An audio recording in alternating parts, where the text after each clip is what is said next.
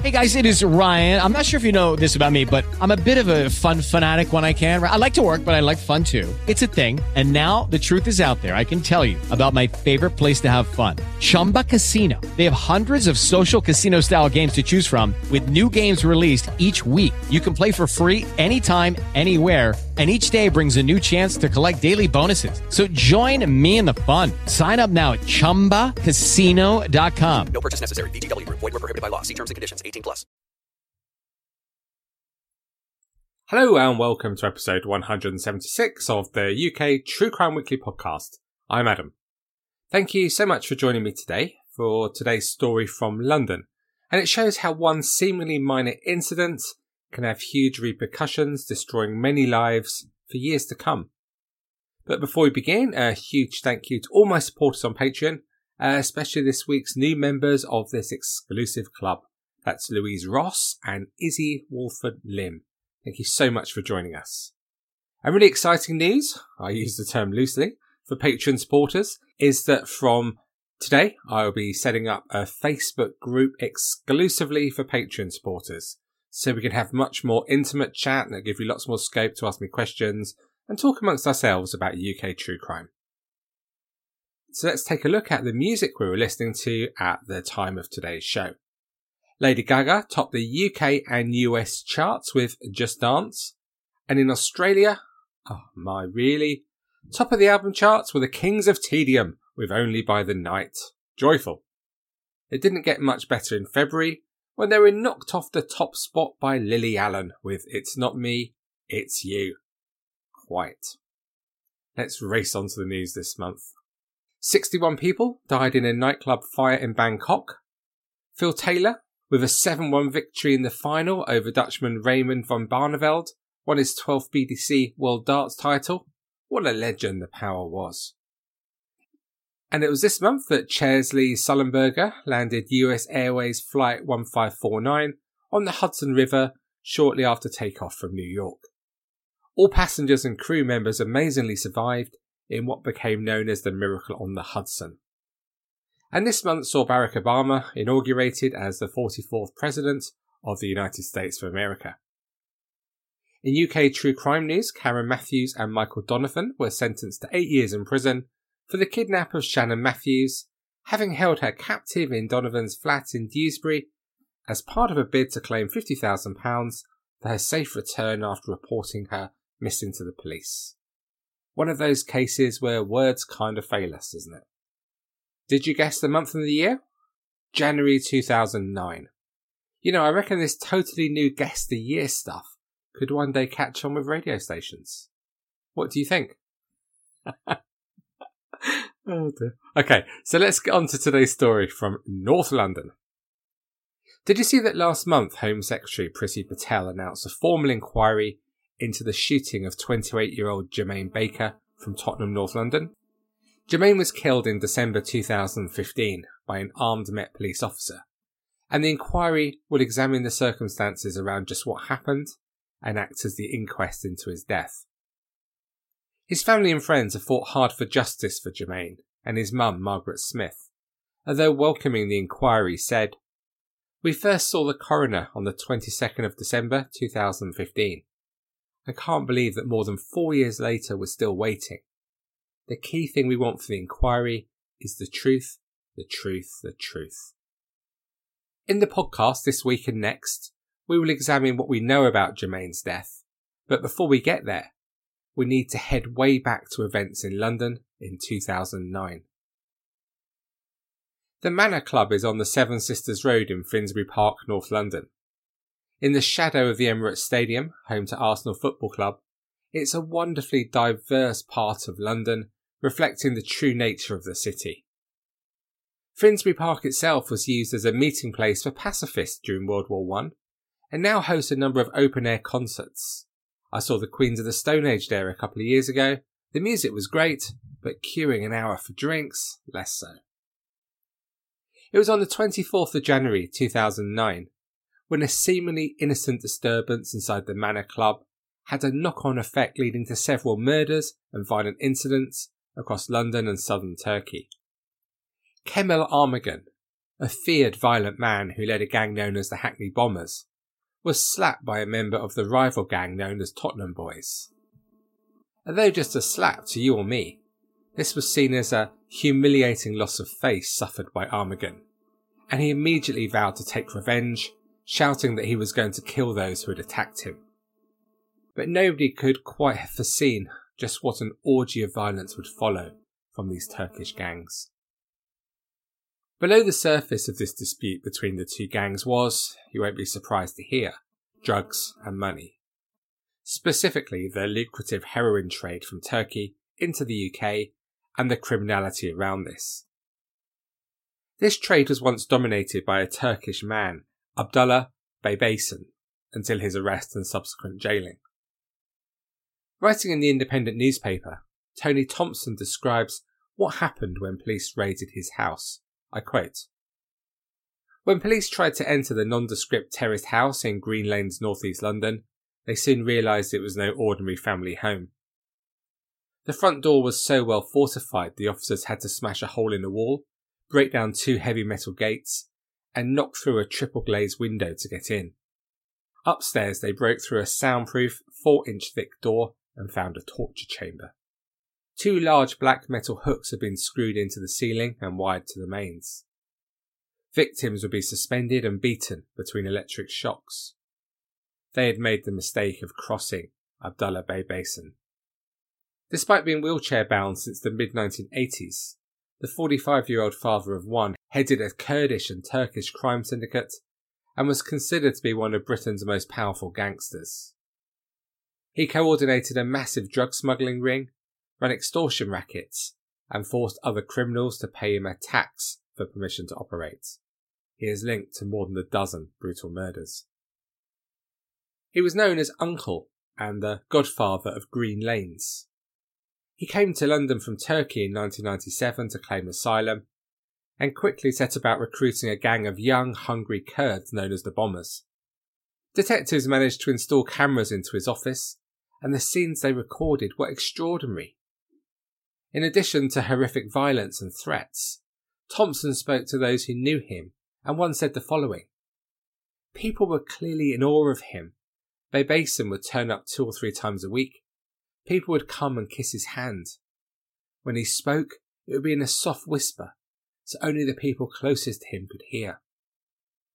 Senior detectives later commented that what they were watching was like a scene from The Godfather. A lot of his power came from his brother, Hussein, better known as the Emperor, or eventually Europe's Pablo Escobar. He built a crime empire that began with black market cigarettes in Istanbul, and then moved on to trafficking hashish and heroin into Europe.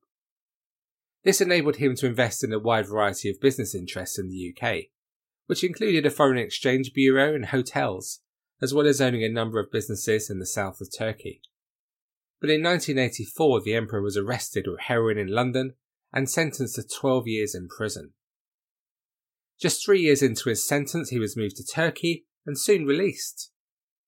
Rumours swirled about his contacts at a high level in Turkey to facilitate this move to that country and his quicker release than expected.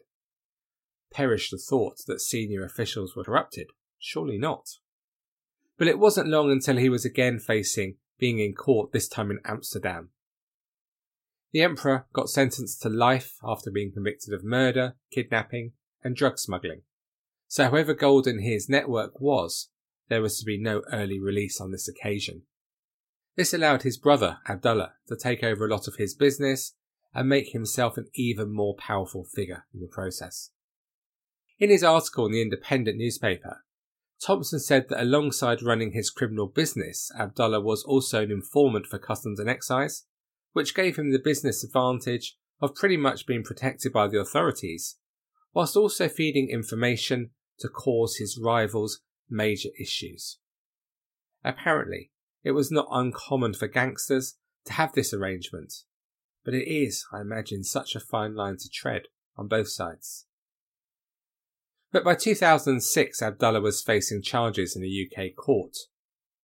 To give you just an idea of the massive scale of his operations at this time, by then, police reckoned his criminal empire was responsible for a whopping 90% of Britain's heroin trade, as well as making money from extortion, blackmail, and other related activities. With Abdullah off the streets, it was hoped that the Turkish and Kurdish communities in North London could return to a more peaceful way of life. But instead, as you may expect, in the gap left by Abdullah, a variety of people tried to muscle into the gap he left behind. Abdullah's gang tried to establish their supremacy in the new pecking order, and his rivals, for so long kept down by the size of Abdullah's influence, also tried to establish their place in the vacuum left behind. The result was, as you would expect, uncertainty, a number of new players, and inevitably, the result was increasing violence. So much so that by 2009, the Met's then commander for North London, Steve Kavanagh, said that the Abdullah Bay Basin network had given way to something much more chaotic, leading to levels of violence that are shocking. And that was before the slap in the snooker hall in Finsbury Park, which led to the events we are covering today. Okay, let's get back to it after that snooker club incident. After this, there were a variety of tit-for-tat minor attacks and non-fatal shootings. But this escalated in March 2009 when two balaclava-clad gunmen burst into the E5 Social Club in Upper Clapton Road, which was known Hackney bombers' territory, and they opened fire. No one was hurt, but it didn't take long for Kemal Armagan to retaliate. One of the men involved in the incident at the snooker club was called Mehmet Sempalet, and he worked at the Euro Food and Wine store in nearby Hornsey Road. And just hours after the attack at the E5 Social Club, a masked gunman burst into this shop firing 4 rounds from a 9mm semi-automatic pistol. The target was Mehmet, but he wasn't there. The cashier, 50-year-old Ahmet Paytak, was killed at the scene after being hit in the stomach, and his 21-year-old son, Hyssein, incurred serious leg injuries to his thigh in the attack. It later emerged that Ahmet, who worked at the shop, was entirely innocent of any involvement in the violent feud. The gunman had shot the wrong men rather than their target, Mehmet Sempalet. Detective Inspector Joe Daly of the Homicide and Serious Crime Command said, Mr. Paytak's death was a tragic and senseless loss of life, which has devastated the family.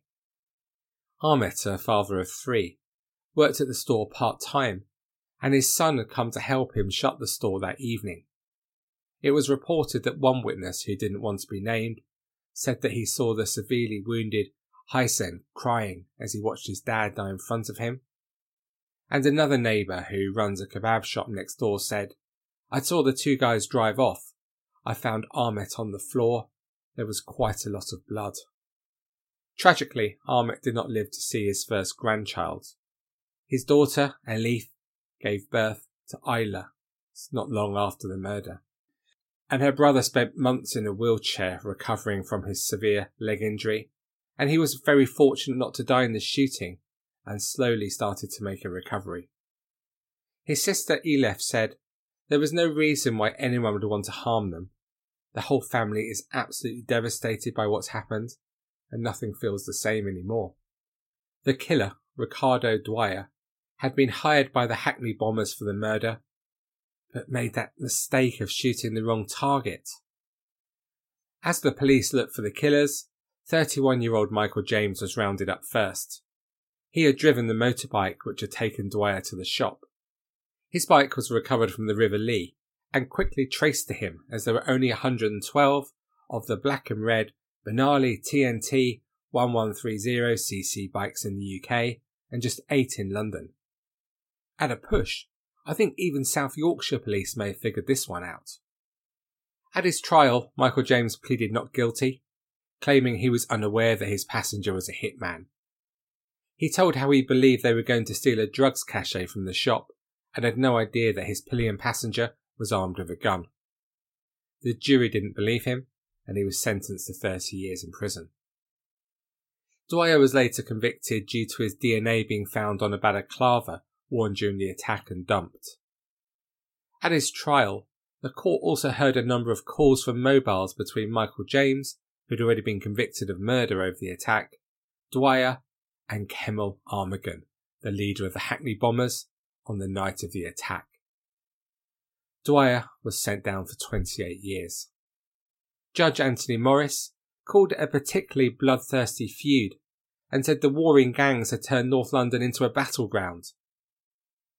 Both father and son found themselves to be in the wrong place at the wrong time and had nothing whatsoever to do with this terrible feud, which is still going on and makes this part of London such a dangerous place to go, he said. And in a statement, Armit's daughter, Elif, said, "Life will never be or mean the same to us. It has been over 4 years since the incident, but we still feel the pain very deeply and always will. Our hope and happiness has been snatched away from us. Our dad was a wonderful person. He was always a happy person and never complained about anything. Since Dad has passed away, we have not been the same. It wasn't just our dad's life that was ruined, but all 4 of our lives. Every day we wished this was all a nightmare and we would wake up with our dad next to us." Following the shooting, Kemal Armagan was believed to have fled the country. But of course this pointless murder wasn't the end of it. And one significant shooting was in September 2009 when a senior member of the Tottenham boys, Izzet Eren, was shot. And then just a few days later, at 4:10 p.m. on the 2nd of October 2009, Izzet Eren's friend and fellow Tottenham boy Oktay Ebrelisi was murdered as he drove through Tottenham. For Oktay, who ran a pound shop in Tottenham, it was just a normal journey on a normal day. His girlfriend and 5-year-old son were also in the car as they sat back in his silver grey Range Rover on the Great Cambridge Road, unaware that a powerful motorbike was approaching. Then as they sat at traffic lights, shots blasted out, followed by the terrible sound of Oktay's son crying out, "My daddy, my daddy." After being shot, Oktay managed to get out of his car and stagger down the road before returning to the vehicle and collapsing in the street. He was rushed to hospital, but tragically he died an hour later. A family friend was quoted as saying that Oktay had been a member of the Tottenham boys gang for at least 7 years, and everyone knew that the attack was due to his membership of the gang. This person added, "Everyone knew what he was doing, but we didn't know it was going to come to this.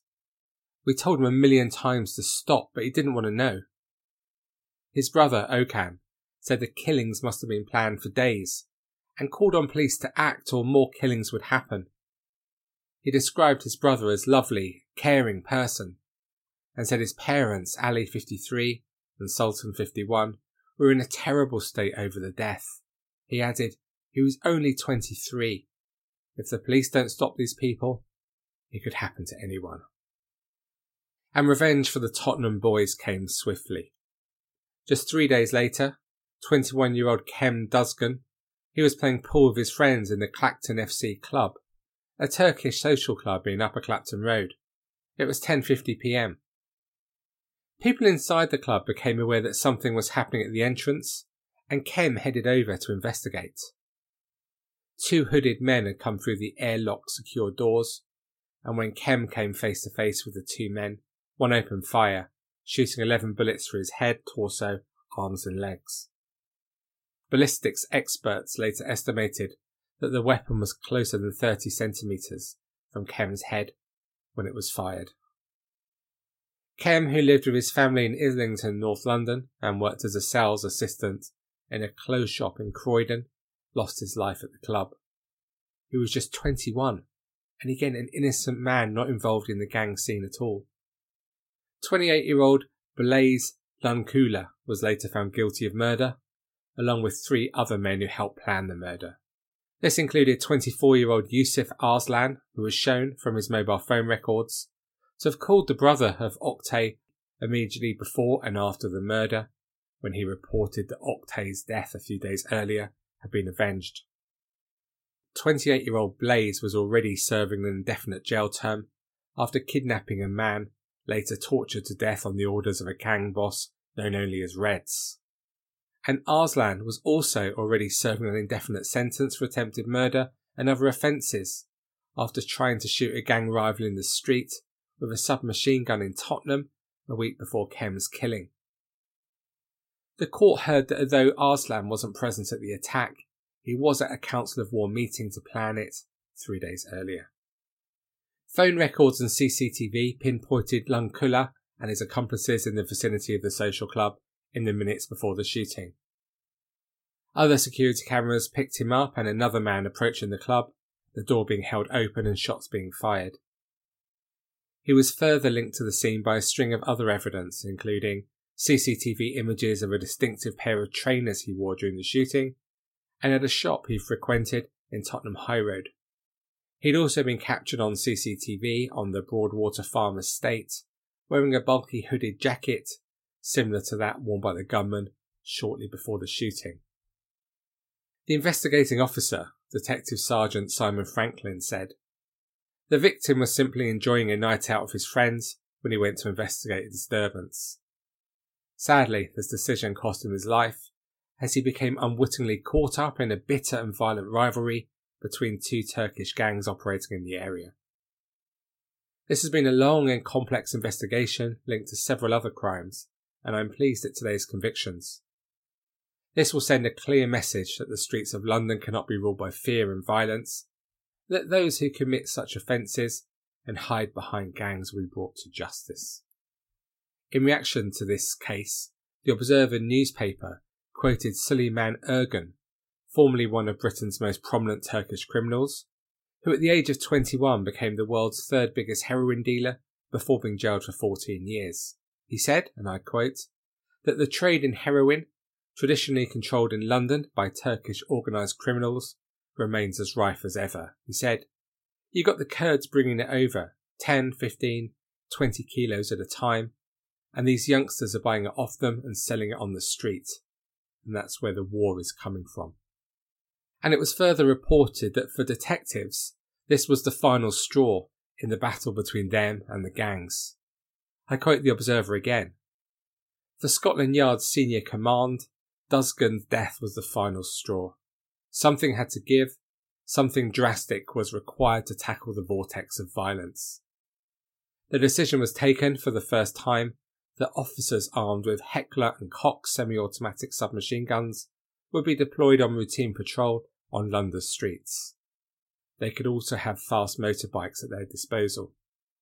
The decision, ratified in a recent meeting between Met Borough commanders and CO19 senior officers, had followed months of anxious reports from community leaders that their areas were under siege and concerns among senior officers that they risked losing control.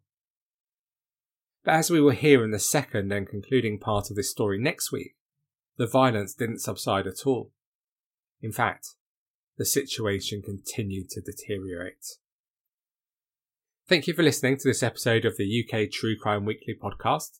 To discuss this story or any aspect of UK true crime, please head to the UK True Crime Facebook group and join almost 25,000 of us true crime fans discussing all aspects of UK true crime. And to support the show, please head to patreon.com/UKTrueCrime, where you will find almost 40 bonus episodes and loads more exclusive content, and of course, be able to access the Patreon-only Facebook group. And don't worry, because the bonus episodes have the same ropey quality as the weekly podcast. What more could you want? You know it makes sense, so please head to patreon.com/UKTrueCrime. That is all from me, so until we speak again next time, have a great week. I'm off to do my singular piece of exercise with Buckley and Dizzy Rascal, who have both now managed to realise they can reach the sheep in the field opposite if they cross the river at the bottom of our garden at the lowest point. These Dalmatians really do keep us on our toes. Anyway, do your best to enjoy your time in lockdown. Please do take it easy, stay safe, and most of all, stay classy. Cheerio. Judy was boring. Hello. Then Judy discovered ChumbaCasino.com. It's my little escape. Now Judy's the life of the party. Oh, baby, mama's bringing home the bacon. Whoa, take it easy, Judy. The Chumba life is for everybody. So go to ChumbaCasino.com and play over 100 casino-style games. Join today and play for free for your chance to redeem some serious prizes. ChumbaCasino.com. No purchase necessary. Void where prohibited by law. 18+ terms and conditions apply. See website for details.